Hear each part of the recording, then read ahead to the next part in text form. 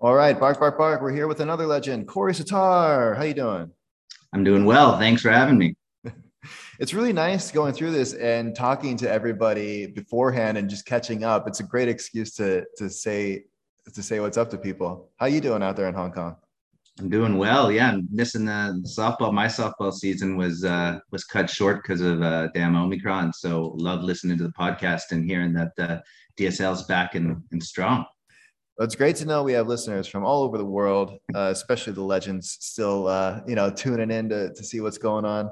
Now, you know the mission. You know what we're doing here. We're talking Hall of Fame. You know, you're in. You're not on the list, but you're in. You're the one person that I've had to say, no, Sitar is in. The rest of them we are part of the discussion. But I've actually heard from Maddie the reason I'm not in there is I'm just too damn good looking and it'd break the shame all site. those other ugly mugs in there. Other than obviously Pam and Eva are much better looking than me, but those other guys are pretty freaking ugly. So There's some ugly ones in there, that's for sure. And some ugly ones that need to be included. Now, the reason why we're reaching out to you specifically is because you were around in the very, very early years, and there's not a lot of turnover from those years to now. So there are some obvious choices for induction into the Hall of Fame from recent years. I think for now, if you have names from the first 7 years or so of people that are in jeopardy of being forgotten about completely now. right.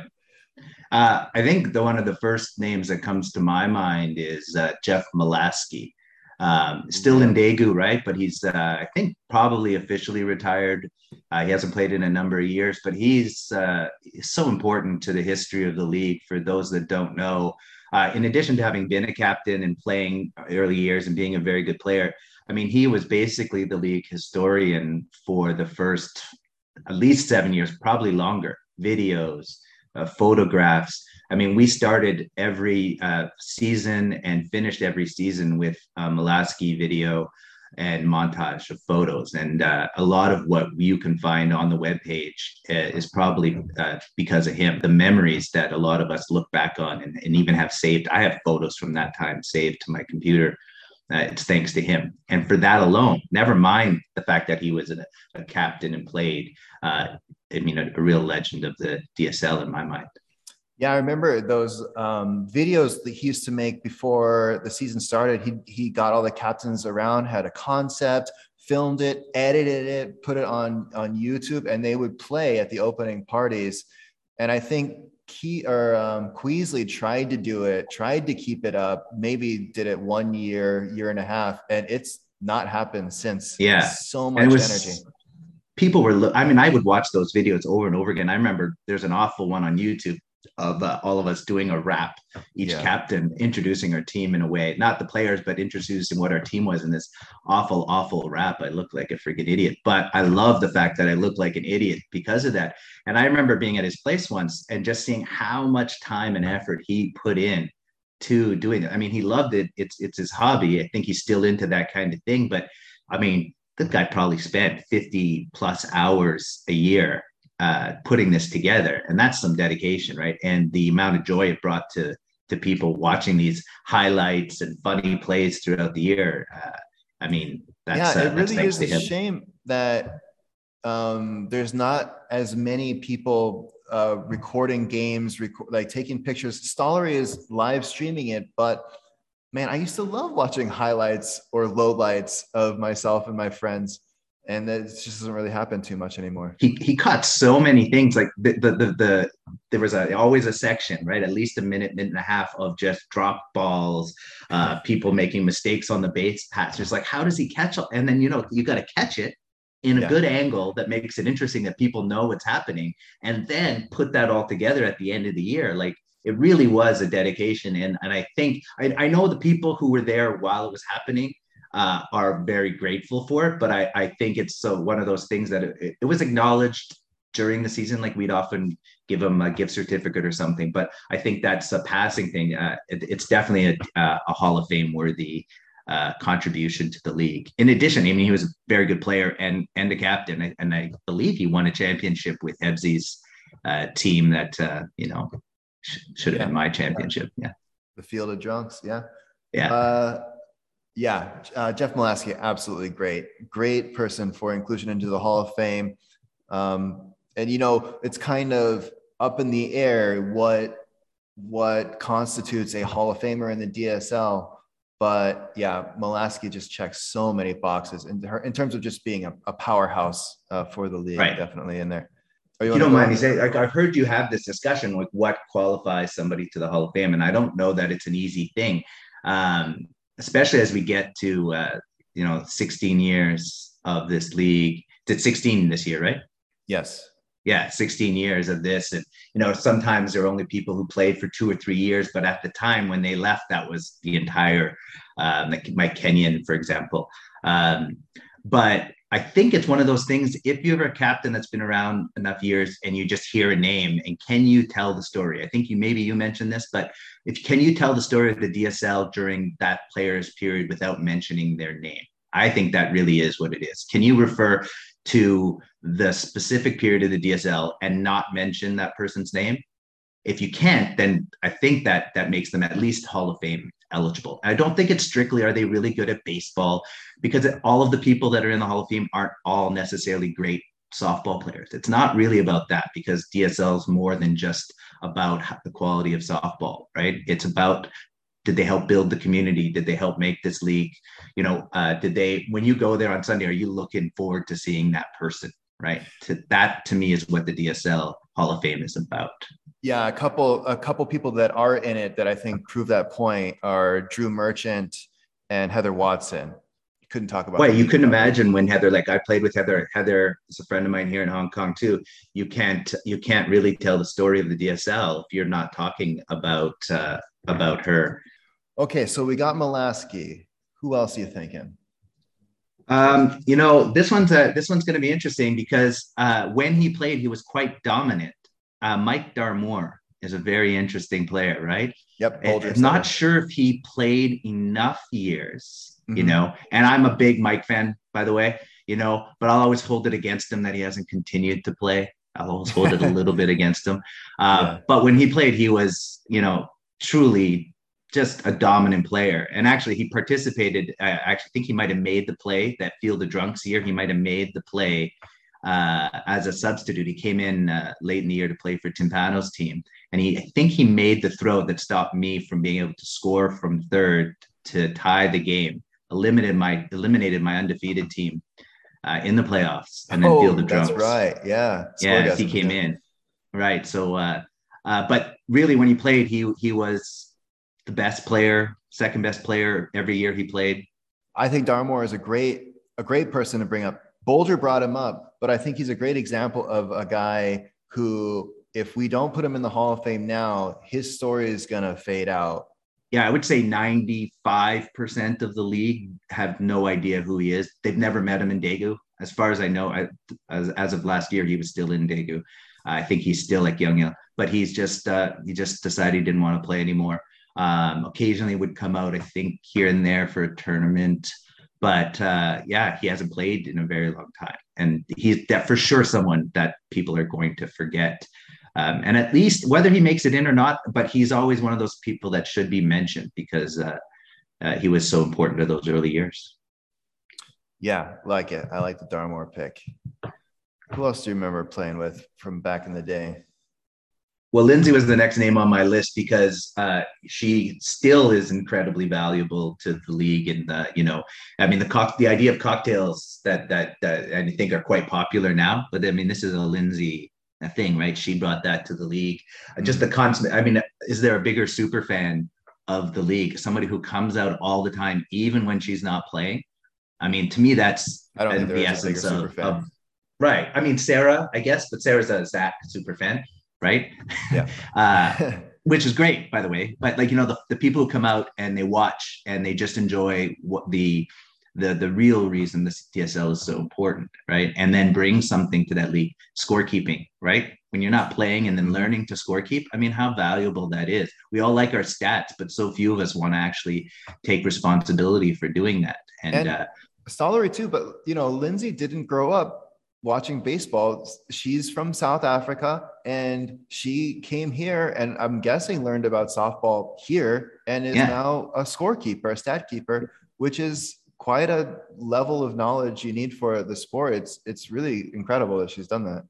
And the dedication she takes to it, when she doesn't owe that to anybody, right? She does it because she respects the DSL, and she knows that this is something she can do to give back to it. And she gets lots of enjoyment coming out and spending time with friends, right? But she also gives so much to the league, and the cocktails on the big days. That was always a nice change up to have, and to think about the things that people want to drink. The fact that, hey, you know what, Canadians like their Steezer. I'm going to track down some Clamato.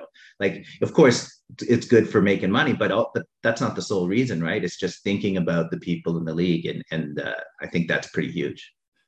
Another name that's come up that hasn't been mentioned on the podcast, I'm interested in your opinion about Jamie Cairns. That's a great one. Jamie, I'm kind of embarrassed that I didn't think of Jamie right away. I mean, this is I think these days, modern players, probably, he would be similar to Stollery in the hitting wise anyways, although a little more baseball, like traditional baseball knowledge, but one of those guys who just, you don't get him out, right? Like he constantly was just on championship teams, and always considered, and this is, I hope he takes this as a compliment, always considered as like a just another guy on those teams, but he never was just another guy, right? You would just look at it and you're like, oh yeah, Cairns is on there or not. But then you start watching games and you're like, oh man, Cairns with 3 more hits. And oh geez, Cairns was, the tying run. And oh geez, another 3 hits for Cairns, right? So he was like a little, I don't say openly disrespected, but nobody really appreciated what he brought to the teams, and for so long, right? I think that's a great name to bring up. I think it's shameful that I didn't think of it. Thanks. I have a list of 30 people you're going to be embarrassed for not coming up with. So no problem there. No. I'm trying to hit some names that haven't come up in the podcast yet. Sure. Lee Babin. Great. Another great one, right? Captain for a while. Another guy who I think, he had years where he was drafted a little higher in the draft compared to Jamie, for example, but a power hitter, a great third baseman. I think he had 1 year as captain as well. It's a great name for consideration. And another guy who follows along the DSL, what's going on when he's back home in Louisiana. That's right. I talk to him from time to time, and he misses it. He's with us in spirit. I'm going to give you one more name before I kind of pivot a little bit. Sure. John Hallbrick. Hallbrick's a great one. I mean, this is those who've been around in the league will probably find it funny that I think this, because there was a year where Hallbrick probably should have won the MVP. Tell the story. Yeah, I'm going to tell the story. This is I love Hallbrick. He's a great guy. I actually was in just as the pandemic was beginning. He was great. He got me a ticket to Chappelle in Bangkok.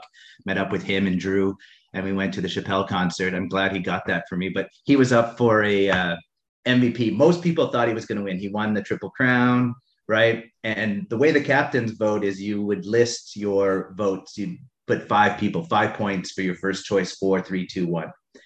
And when I was calculating the votes, but I love him. I thought he was amazing, but the way he was used on defense wasn't good. I thought the best player on his own team was Jason Greener. So I actually had Greener rated higher. And when the points were calculated, this is the second time it happened in history. There was another season this happened. I think Matt Campbell ended up winning. And Matt Campbell was also on my team that year. So it seemed like maybe I had messed around with the numbers or something to make sure Campbell won the MVP. But Matt Campbell wasn't my top choice for MVP that year. So it wasn't even my vote that would have pushed him over. But I basically gave none of my top 5 points to Hallbrick. Yeah. And as a result, he lost by 2 or 3 points, the MVP. And Murray Johnson was his captain, was livid. He was so angry. We're in a bar. He's losing his mind at me. And maybe rightfully so. I mean, you've talked on a previous podcast, I think 2 podcasts ago, about Hebsy and I fighting at over Gaskell versus Whitaker for MVP and being mean to each other. So it happened, and it's happened at other times as well. I think Bolger and I one time over Carpenter and Aldred. I guess it involves me often, but it's not always just me in these arguments. but I was being honest. I love Holbrook. I think he's probably one of the most dominant hitters we've ever had in the league. But when I was thinking of it, I was trying to combine best hitter and best offense. I think I had Aldred as my vote for MVP that year, but it cost him the MVP because I didn't give him any. If I'd even put him, I think at the two, he would have won, or he would have won second. Yeah. Yeah, that's how I remember it. I think it was the Yeah. year before before I was a captain or before I joined the league. So I wasn't there when it happened, but I've heard that, yeah, you didn't have him anywhere in 1 to 5, and he was, according to everybody else, the clear winner. But you, in effect, tanked him, and then Campbell won. Yeah, I think the most of that is true. He was. I don't think everybody else had him as the clear winner, because even if that were the case, he still would have won without me giving him 5. A couple other people had him either like at 4 and 3, but nobody else had him not one of the top 3. And I think I had Greener as my 2-point or 3-point guy. And I believe I had Aldred, Brandon,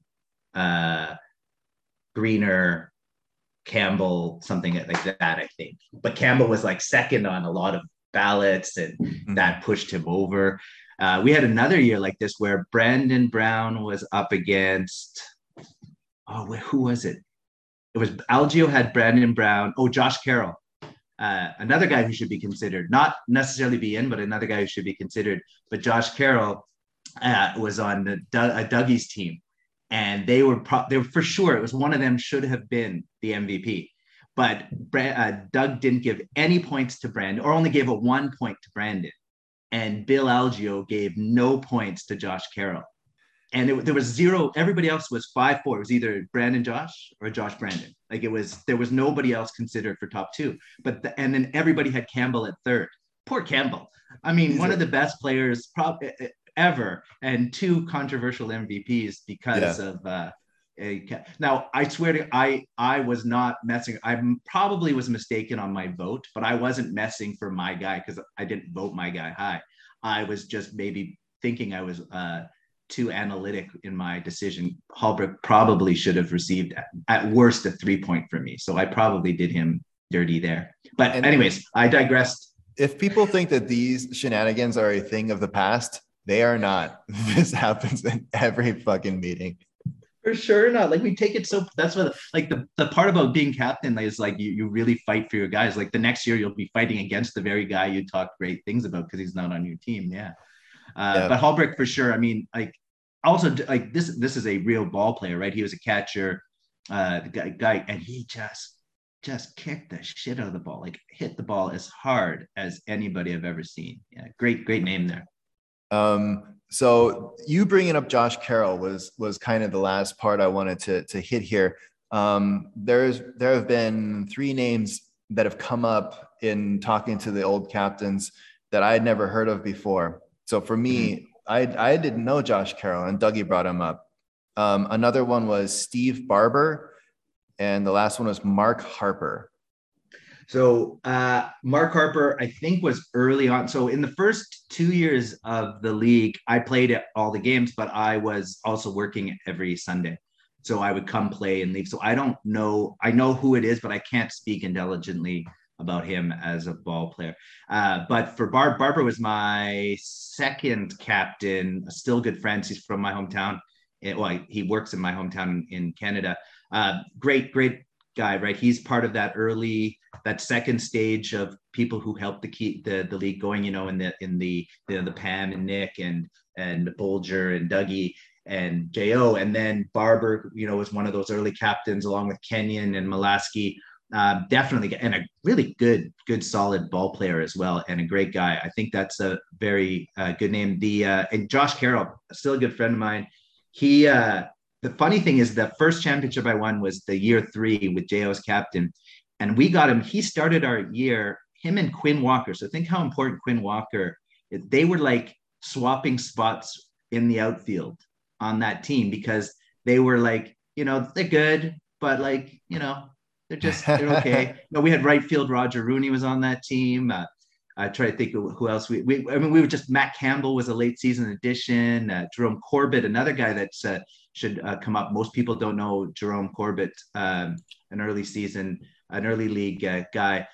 But Josh, by the next year was like in the second round draft, and then was up for the third year for first overall, and that's the MVP thing I was just talking about. He went from like he was a Muay Thai kind of guy, an MMA guy, just athletic. I'm not sure how much baseball he had actually played. Then he came on. He was probably one of the fastest people. Like if you think queasily fast, right? But like also just a brick shit house, like just pure muscle. And with flowing locks, right? He had these long hairs, like not quite shortstop Jesus locks, but like that running around the outfield. He covered so much ground, just killed the ball, and was just a ton of fun. And loved to drink as well. So definitely a guy the league missed. Only played a couple seasons, I think 3, but you couldn't talk about that era of DSL without talking about him.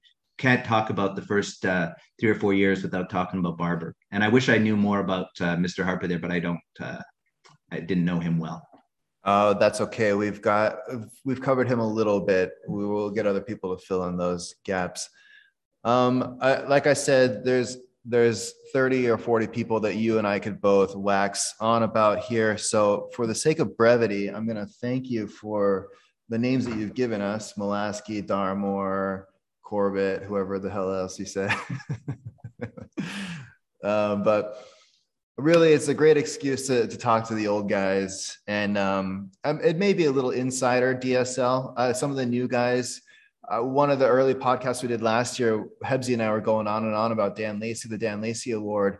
And Ryan Rogers goes, "Who's this Dan Lacey guy?" And it was a big wake up moment. Yeah.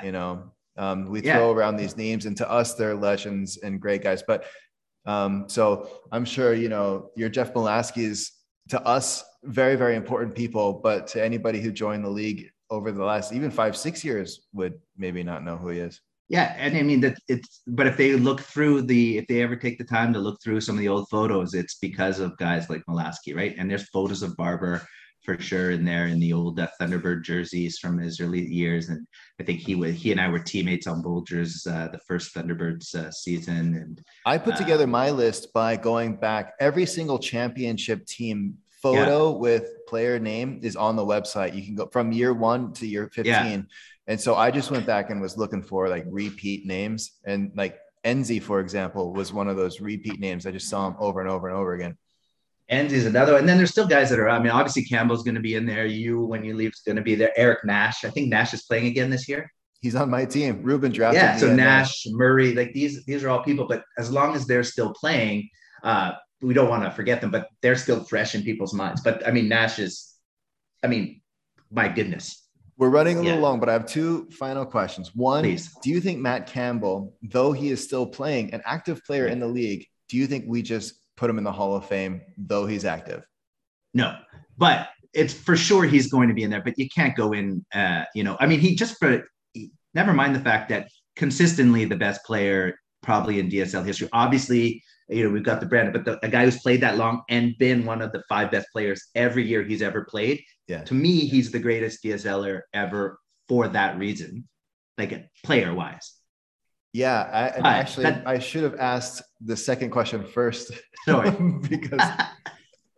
Okay, so let's go to the second one and I'll explain why. Well, I just think you got to be done at least a couple of years. Like, I'm pretty sure Timpano and Aldred are not coming back, so they should be in. Brandon, probably not coming back. Then there's 0 questions that they are in for talent. And Brandon and Timpano captains for sure. Yeah. Nash is still playing. Murray still playing, right? Mm-hmm. So I think the cool thing is that you have that thing, especially when the league keeps going in the podcasts. It's nice to let's now mention, I love to hear when my name comes up in a podcast. I've got that ego too. So it's fun to hear.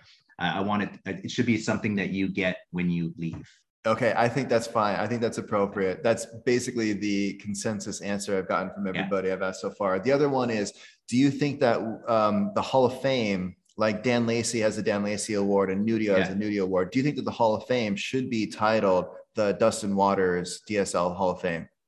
Absolutely not. I think that's probably the worst thing I've ever heard you say on a podcast, and you've said a lot of silly things. Now, I would be willing to call it the Hot Dog Hall of Fame, but if you would accept that. But well, I think the Matt Campbell Hall of Fame makes more sense now after all the Matt Campbell Hall of Fame, and like and I think Matt being a very shy guy would probably think I'm being silly, and like we've had so many amazing ball players, but just the fact that he's played, he passed me probably last year for the most games ever played. He's played every single year, and there's not a year he played where he wasn't one of the best players, right? Yeah. There are years where there were better players, more successful, but he's been one of the best players for 16 years in the league. I think that makes him the greatest DSL player of all time, just on consistency. He's the Hank Aaron in that sense, right? So I think, and what a great, face the fact, add all the other things, keeping the website, sandwiches, all of that, and just what a pleasant man, right? So to me, that's it. So if you were to call it after somebody, I would have to say, if it's not after the founders, like if it's not Pam and Jo and Bolger and Dougie, then Matt Campbell, right? Yep. I think that makes the most sense. That's my 2 cents, 10 cents. I unfortunately agree that we cannot name it the Dustin Waters Hall of Fame. You'll get your place. You'll get your well-deserved honors when it's time. I'd love to come on next year and talk about how important you were and how happy you made me when you took over as commish. That's why we need to make sure that somebody else gets another podcast so that people can continue to talk about you and I after we're gone. That's all I care about. As long as there's an episode a year where people remind the new people, or even if they just remind me of who I am. Well, duly reminded here today. Thank you so much for taking your time and talking to us. Hopefully, as things open up a little bit more, you can make a weekend trip on out here and catch a game again pretty soon. That would be awesome.